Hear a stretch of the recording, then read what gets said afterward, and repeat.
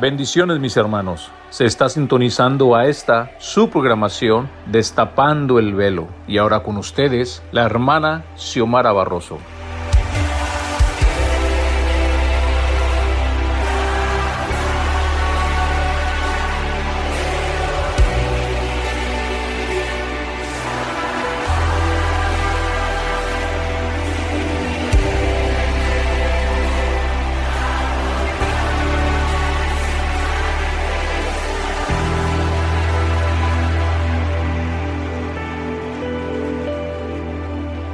Se siente tu gloria en este lugar. Algo grande va a pasar. Se activa lo sobrenatural.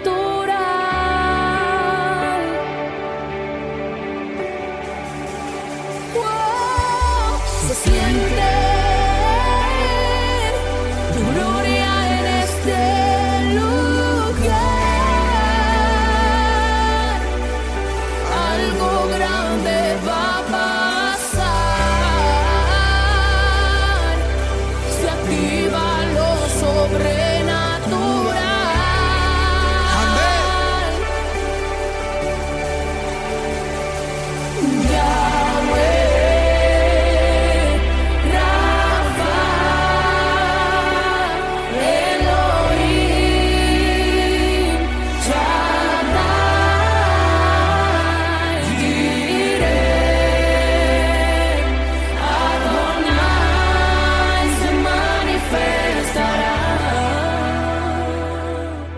Buenas tardes, mis amadas hermanas, bendiciones en este precioso lunes.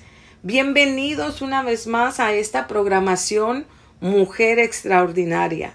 Primeramente, como siempre, primero damos gracias a Dios porque nos permite estar un día más aquí, una tarde más, por medio de esta oportunidad que Él nos presta cada día. Y en esta tarde quisiera agradecerles también por este medio a todos los que toman el tiempo de escucharnos cada lunes o quizás también que nos escuchan en otra ocasión, en otro día. Muchas gracias también por compartir este mensaje con sus amistades o con sus familiares y que también los comparten en otras redes sociales. Muchas gracias por compartir este programa y todos los demás programas que se encuentran en esta plataforma. Bueno, mis amadas, el día de hoy vamos a continuar con nuestra serie de estudios Mujeres Estériles con un propósito de vida, y el día de hoy nos toca hablar de Ana. Pero antes de dar inicio a este hermoso programa, quisiera que hiciéramos una oración para poner este tiempo, este programa y todo lo que se va a hablar en esta tarde durante este transcurso de tiempo en las manos de nuestro Señor.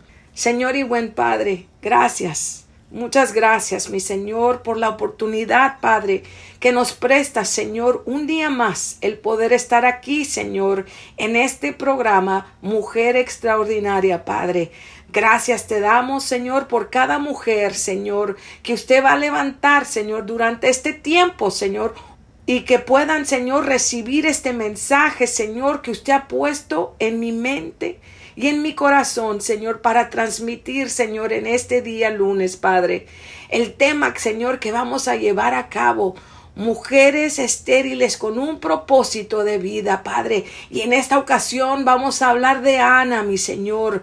Esta preciosa historia, Señor, de amor, Padre, la ponemos en tus manos, mi Señor, y que sea usted, Señor, hablándonos, Padre, a nuestras mentes y a nuestros corazones, para que podamos, Señor, tomar, Señor, cada palabra, Señor, cada mensaje, Señor, que podemos, Señor, recibir por medio de estos estudios, Señor, y ponerlos y aplicarlos, Padre, como una enseñanza en nuestras vidas, mi Señor. Ayúdanos, Padre, a recibir, Señor, todo lo que proviene de usted, Señor, como una enseñanza para nuestras vidas, para nuestra formación y para nuestro crecimiento, Señor. Muchas gracias, Padre.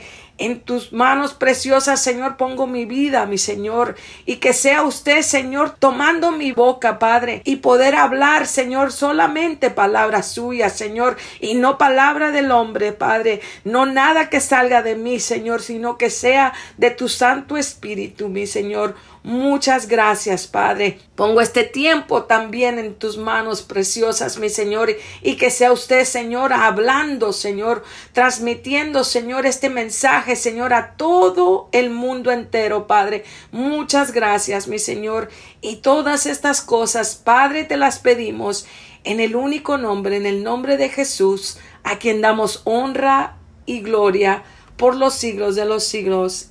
Amén. Bueno, mis amadas, damos inicio a nuestro estudio y como siempre, dando un pequeño resumen en donde nos quedamos la semana pasada. Bueno, en sí dimos por terminado con las primeras 3 mujeres vinculadas en una misma historia, que fueron Sara, Rebeca y Raquel. Y la semana pasada hablamos de Raquel, que fue la última pieza de este primer grupo de mujeres estériles, que estaban ligadas a una promesa de bendición generacional y cierran esta primera fase de la humanidad y las generaciones bíblicas de Abraham, de Isaac y de Jacob. Pero ahora vamos a dar inicio con nuestra siguiente mujer estéril, que es Ana. ¿Cuántas de nosotras hemos escuchado esta hermosa historia de Ana? La mujer que personifica la maternidad ideal. Pero, mis amadas, no fue de esa manera todo el tiempo, porque su principio estaba lleno de aflicción, estaba lleno de tristeza, de depresión y de desconsuelo por su condición de ser una mujer estéril, incapaz de reproducirse. Ella sufría de 2 males. Uno, el de ser estéril, que era visto como un castigo de Dios, y 2, ser víctima del desprecio, el odio y las burlas de Penina, que viene siendo la segunda esposa de Elcana, que era el esposo de Ana. Bueno, ahora vamos a nuestra base bíblica, que se encuentra en Primera de Samuel, capítulo 1, versículos del 1 al 20. Sé que nuestra lectura está un poco larga, pero se me hacía imposible dejar algún versículo porque llevaba un detalle importante para lo que es nuestra historia de Ana, pero la vamos a ir desmenuzando poco a poco. La palabra de Dios nos dice aquí de la siguiente manera. Versículo número 1. Hubo un varón de Ramataim, de Sofim, del monte de Efraín, que se llamaba Elcana, hijo de Jeroam, hijo de Eliú, hijo de Tou, hijo de Suf, Efrateo. Aquí nos menciona las generaciones del esposo de Ana, que pertenecía a una familia sacerdotal de los levitas. Aquí podemos ver cómo en un futuro Samuel, que sería su hijo, por medio de su amada Ana, llegaría a servir en esta línea de sacerdotes. Bueno, continuamos ahora con el versículo número 2. Y tenía él 2 mujeres. El nombre de uno era Ana y el de la otra Penina. Y Penina tenía hijos, mas Ana no los tenía. Bueno, aquí, mis amadas, podemos ver que Ana compartía a su esposo con Penina. Y como ya habíamos comentado en relatos anteriores, que en las costumbres judías, cuando la primera mujer era estéril y no podía reproducirse, era común para ellos allegarse a otras mujeres. Esto es conocido como la poligamia. Y la poligamia es un tipo de matrimonio en el cual se permite a una persona estar casada con varios individuos al mismo tiempo. Eso es lo que la definición de poligamia significa. Y esta palabra poligamia proviene del griego polis y gamos, que quiere decir muchos matrimonios.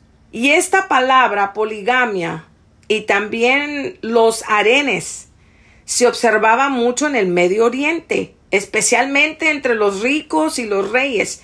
Aquí también podemos tomar la posición del rey Salomón, que la palabra de Dios nos dice en Primera de Reyes, capítulo 11, versículo 3, que el rey Salomón tuvo 700 mujeres reinas y 300 concubinas. Aquí estamos hablando, mis amadas, de un total de 1000 mujeres. ¿Se imaginan? Es por eso que también la palabra de Dios nos dice aquí en este mismo versículo que sus mujeres desviaron su corazón. Pero bueno, no vamos a hablar del tema del rey Salomón con sus 1000 mujeres. Aquí lo que quería poner en claro era que esto era observado en el Medio Oriente, porque aunque ellos lo hicieran, esto no lo hacía correcto, porque el plan del Señor fue que Él hizo a una sola mujer para el hombre, y la poligamia no es permitido por la ley, y mucho menos ante los ojos de Dios, porque el Señor nos manda a ser una sola carne, como lo podemos ver en el libro de Génesis capítulo 2 versículo 24. Pero también la palabra de Dios nos manda que sean hombres de una sola mujer, como nos dice en Primera de Timoteo capítulo 3 versículo 2. Pero como para todo hombre, y más para un padre hebreo, en ese tiempo, el reproducirse para la heredad era algo muy importante. Y es por eso que quizás Ana debió haber insistido que su esposo tomara a otra mujer. Ahora sí volvemos al versículo 3. Y todos los años aquel varón subía de su ciudad para adorar y para ofrecer sacrificios a Jehová de los ejércitos en Silo, donde estaban 2 hijos de Elí, Ofni y Fines, sacerdotes de Jehová. Aquí también voy a hacer otra pausa, mis amadas, para hacer un comentario para dar más o relevancia a la historia que estamos hablando. Estos eran unos tiempos muy difíciles, un periodo en donde la corrupción del hombre estaban alejados de Dios. Había llegado aún hasta la casa sacerdotal con estos 2 hijos del sumo sacerdote Elí. La palabra de Dios nos dice que ellos eran hombres impíos y no tenían conocimiento de Dios ni temor de Dios. Ellos le robaban a Dios con las ofrendas, vivían en una falsedad, engañando a la gente. Y aunque Elí era un hombre muy importante, con una posición sacerdotal, quizás podemos decir de esta manera, la mayor asignación de instruir y de conducir a sus hijos al conocimiento de la verdad no la pudo realizar. Esto también nos trae una gran lección a nosotros, mis amadas, como padres cristianos, y es algo muy importante, el poder reconocer que nuestro primer llamado o nuestro primer ministerio son nuestros hijos. Y por la condición de escasez, de integridad y del conocimiento de Dios, es que podemos ver cómo Dios ya estaba elaborando un plan y que en el futuro el fruto del vientre de Ana representaría lo que la casa de Dios necesitaba, un gran hombre con temor de Dios, cubierto con integridad, que era lo que allí faltaba, porque acabamos de ver cómo estos 2 hijos del sumo sacerdote Elí representaban todo lo contrario de lo que Dios representa. Y es por eso que Dios ya estaba elaborando un plan, aún por medio de esta mujer, Ana, una mujer estéril que quizás en el momento ella ni sabía lo que Dios ya había planeado o puesto como propósito en su vida. Él ya había planificado un propósito de vida en la vida de Ana, pero quizás ella todavía en ese momento no lo podía entender. Pero aquí también podemos ver que Elcana, aunque no era un hombre perfecto, era un hombre fiel a Dios en su adoración, alguien que permanecía fiel a sus costumbres, a sus raíces y a sus rituales. El hecho de que él tomaba tiempo de ir y de hacer lo que por costumbre se les había instruido a hacer. Ahora regresamos al versículo 4. Y cuando llegaba el día en que Elcana ofrecía sacrificio, daba a Penina su mujer, a todos sus hijos y a todas sus hijas, a cada uno su parte. Versículo 5. Pero a Ana daba una parte escogida porque amaba a Ana, aunque Jehová no le había concedido tener hijos. Aquí podemos ver, mis amadas, que aunque en aquellos tiempos era muy común vivir de esa manera, compartiendo al marido, lo que sí era evidente, o sea, lo que sí estaba claro, era el hecho de que Elcana, su esposo, la amaba. Y eso le daba a ella, a Ana, seguridad. Eso es lo que a ella le producía el hecho de saber de que su esposo realmente la amaba, aún a pesar de su condición de esterilidad. Ahora volvemos a la lectura, versículo 6. Y su rival la irritaba, enojándola y entristeciéndola, porque Jehová no le había concedido tener hijos. Así hacía cada año cuando subía a la casa de Jehová, la irritaba así, por lo cual Ana lloraba y no comía. Aquí también me quiero detener un poco.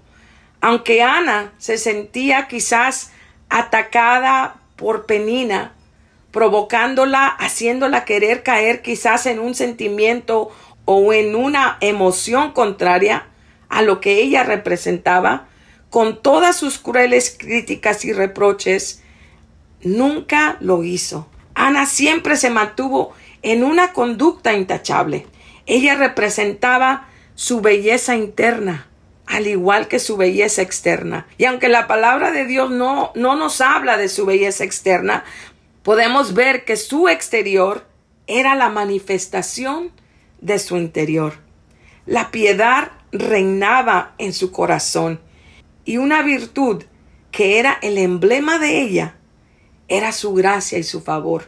Ana fue una mujer de oración, alguien que en paciencia se mantuvo en obediencia.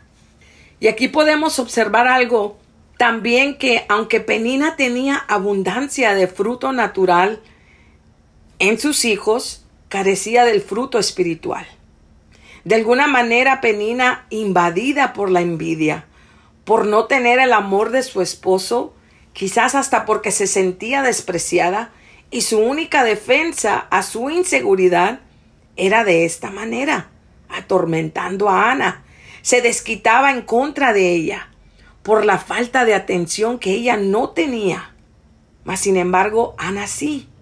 Pero tanto acoso de parte de Penina llevó también a Ana en busca del favor divino.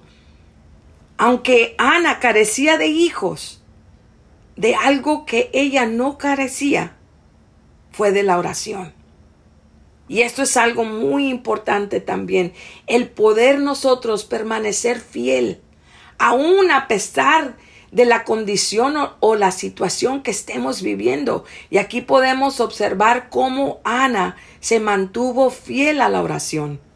Ahora sí regresamos a nuestro versículo número 8. Y Elcana, su marido, le dijo: Ana, ¿por qué lloras? ¿Por qué no comes? ¿Y por qué está afligido tu corazón? ¿No te soy yo mejor que 10 hijos?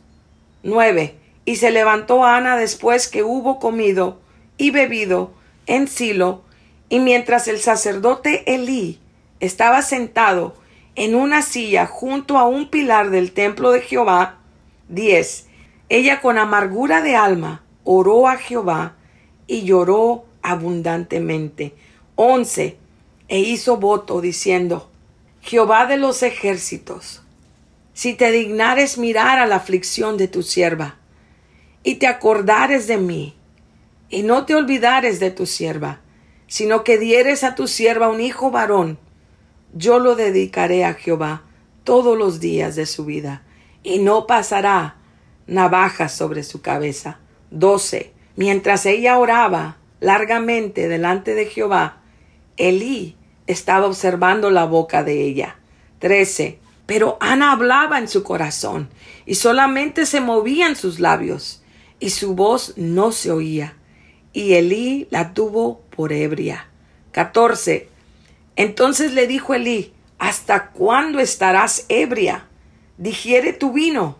15. Y Ana le respondió diciendo: no, Señor mío, yo soy una mujer atribulada de espíritu. No he bebido vino ni sidra, sino que he derramado mi alma delante de Jehová. 16. No tengas a tu sierva por una mujer impía, porque por la magnitud de mis congojas y de mi aflicción he hablado hasta ahora. 17. Elí respondió y dijo: ve en paz, y el Dios de Israel te otorgue la petición que le has hecho. 18. Y ella dijo: halle tu sierva gracia delante de tus ojos. Y se fue la mujer por su camino, y comió, y no estuvo más triste. 19. Y levantándose de mañana, adoraron delante de Jehová, y volvieron y fueron a su casa en Ramá. Y Elcana se llegó a Ana su mujer, y Jehová se acordó de ella. 20. Aconteció que al cumplirse el tiempo, después de haber concebido Ana, dio a luz un hijo, y le puso por nombre Samuel, diciendo: por cuanto lo pedí a Jehová. Hasta aquí. Este es el fin de nuestra lectura. Ana, mis amadas, que su nombre significa llena de gracia o de favor, pudo encontrar lo que su nombre representa, el favor de Dios. Llegó a su vida y encontró favor delante de Dios.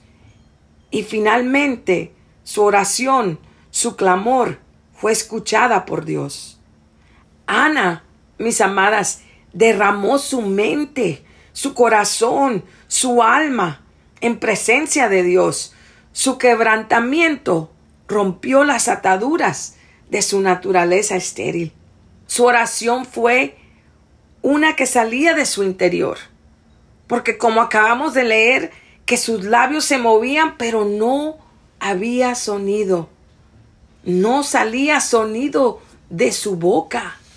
Es por eso que el sumo sacerdote Elí pensó que estaba ebria, o sea, borracha.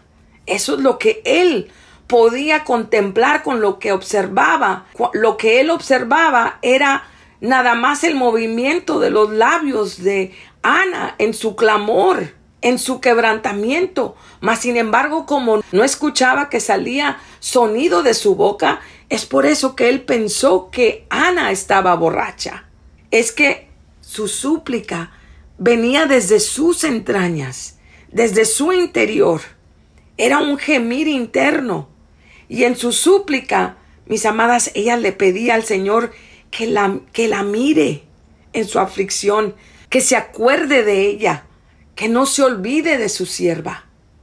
Y que si el Señor le llegare a conceder a un hijo varón, ella lo dedicaría de regreso a él para su servicio. Y ese ruego llegó, mis amadas, hasta el trono de Dios, aún sin decir ella una palabra externa. Y muchas veces nosotros, mis amadas, ¿cuántas de nosotros nos hemos encontrado también en esa posición donde aunque estemos ahí hincadas, clamando, suplicando al Señor, intercediendo por una necesidad que estamos viviendo en ese momento, quizás nada sale de nuestra boca, o quizás también en ocasiones nada más nos quedemos ahí sin decir una palabra? El Señor es el único que puede leer nuestro interior. Él es el único que puede escudriñar nuestra mente y escudriñar nuestro corazón. Él es el único que puede escuchar aún sin nosotros decir una palabra. Ella se convirtió en una madre por la fe. Y Ana dio a luz a su hijo Samuel, que su nombre, mis amadas, quiere decir Dios escuchó. Qué hermoso testimonio el poder ella realizar que su oración, su clamor, su súplica, Dios la escuchó. Y es por eso que ella le dio este nombre a su hijo Samuel, porque Dios la había escuchado, porque ella le pidió a Dios por un hijo varón en oración. Qué hermoso, ¿verdad, mis amadas, el poder escuchar esta historia? Y qué hermoso ejemplo tenemos aquí con la vida de Ana, que podemos resumir su vida o su trayectoria de vida o su caminar de vida en su santidad, en su dolor, en su súplica, en su alegría y en su sacrificio. ¿De qué manera? De esta manera. En su santidad podemos ver cómo ella fue una mujer intachable. Aún a pesar de ser acosada constantemente por Penina, ella se mantuvo intachable. En su dolor, que aún a pesar de su aflicción y de su condición de estéril, ella se mantuvo fiel en oración, en su súplica, en su clamor a Dios. Ella se mantuvo fiel en esa oración, en ese ruego. En ocasiones, mis amadas, nosotros tenemos también que entrar en ese ruego, en ese clamor que sale desde nuestro interior. Y también podemos ver en su alegría. Aquí podemos ver la manifestación que cuando su oración fue escuchada y que produjo un hijo, que fue la contestación de su oración, de la misma manera ella celebró ese triunfo, esa victoria al ver esta oración contestada. Y es por eso que si vemos el último en su sacrificio, ella le regresa a Dios lo que ella le prometió, y fue de dedicarlo a Él para su obra, dedicarlo de regreso a Dios. Ahora, si me acompañan a 1 Samuel 1:28, aquí la palabra de Dios nos habla de la promesa y la dedicación de Ana de la vida de Samuel. Y la palabra nos dice aquí: yo pues lo dedico también a Jehová todos los días que viva. Será de Jehová. Y adoró allí a Jehová. Aquí, mis amadas, acabamos de leer cómo Ana fue una mujer de palabra. En su alegría exalta a Dios con un cántico de adoración. Este versículo daba cumplimiento a su promesa de dedicar a su hijo y de la consagración de Samuel, quien sirvió al Señor con fidelidad y con integridad. Ahora, antes de concluir, quisiera que me acompañaran a leer 1 Timoteo, capítulo 2, versículo 15.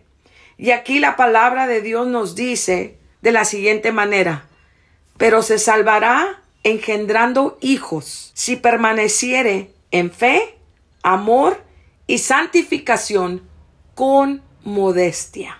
Hasta aquí. Aquí, mis amadas, en este versículo que acabamos de leer, nos podemos dar cuenta que Ana llenaba estas características: fe, amor, santificación y modestia. Y eso produjo salvación para su alma. Y como mencioné al principio, que Ana personifica la maternidad ideal porque está en un fundamento de amor. Porque a pesar de compartir a su esposo, ella se mantuvo fiel, en una seguridad, en ese amor. Y el resultado de ese amor produjo fruto. Un gran hombre, al profeta Samuel, producto de una gran mujer, Ana. Hasta aquí vamos a llegar, mis amadas, con este tema, y continuaremos la próxima semana con nuestra serie de mujeres estériles con un propósito de vida. Pero antes de concluir, quisiera también hablar en esta tarde a toda aquella persona que me escucha, que quizás no ha conocido a Jesús, que por medio de este tiempo, de este programa, sea tu oportunidad y que puedas aceptar a Jesús en esta tarde como tu único Señor y Salvador. Este es el día de salvación. No desperdiciemos esta oportunidad que se nos presenta cada día. Hoy, mi amada, es tu día de salvación. Toma tu decisión en esta tarde y no lo dejes para mañana. Hagamos una oración.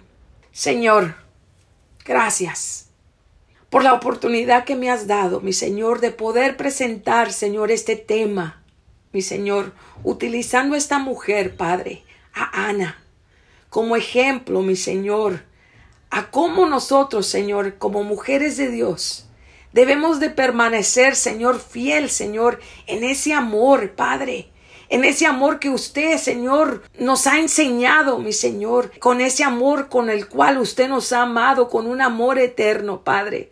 Su palabra nos dice, mi Señor, que usted nos amó primero. Ayúdanos, mi Señor, a poder mantenernos en ese fundamento de amor y que podamos también, Señor, amarte a ti, mi Señor, con todo nuestro corazón, con toda nuestra mente y con todo nuestro ser, Padre. Gracias, mi Señor, te damos por todas estas historias tan hermosas, mi Señor, que usted ha dejado plasmadas en su palabra, para que nosotros podamos aprender de ellos, mi Señor, y de ellas. Mi Señor, para nuestra formación y nuestro crecimiento, Padre. Muchas gracias, mi Señor. Ayúdanos, mi Señor, a que cada día, Padre, podamos ir creciendo, Señor, así como tú crecías, mi Señor, en sabiduría, en estatura, en favor y en gracia, delante de los ojos de los hombres, pero sobre todo, delante de tus ojos, Padre. Ayúdanos, Padre, para que podamos también, así igual que Ana, Padre, encontrar ese favor, Señor, y esa gracia, mi Señor, delante de tus ojos, Padre. Gracias te damos, mi Señor, por este tiempo, mi Señor, y por cada persona, Padre, que pudo sintonizarse, Señor, en esta tarde, Padre. Bendícela, Señor, a cada uno de ellos y a sus familias, Padre. Y cualquiera que sea la necesidad que ellos estén pasando, Señor, ya sea necesidad física, Señor, económica, emocional o espiritual, Padre, que sea usted, Señor, proveyendo, Padre, llenando, Señor, esa necesidad que hay en sus vidas, mi Señor. Muchas gracias, Padre, por todo lo bueno y lo maravilloso que es usted para con nosotros, que aun siendo no merecedores de nada, usted nos ha dado a manos llenas. Muchas gracias, Padre. Y todas estas cosas, mi Señor, te las pedimos en el único nombre, en el nombre de tu Hijo amado Jesús, a quien exaltamos por los siglos de los siglos. Amén. Bendiciones, mis amadas, y nos vemos la próxima semana. Muchas gracias por su atención. Y para más información de esta programación, por favor de comunicarse al correo electrónico siomara@the-veil.org. Bendiciones.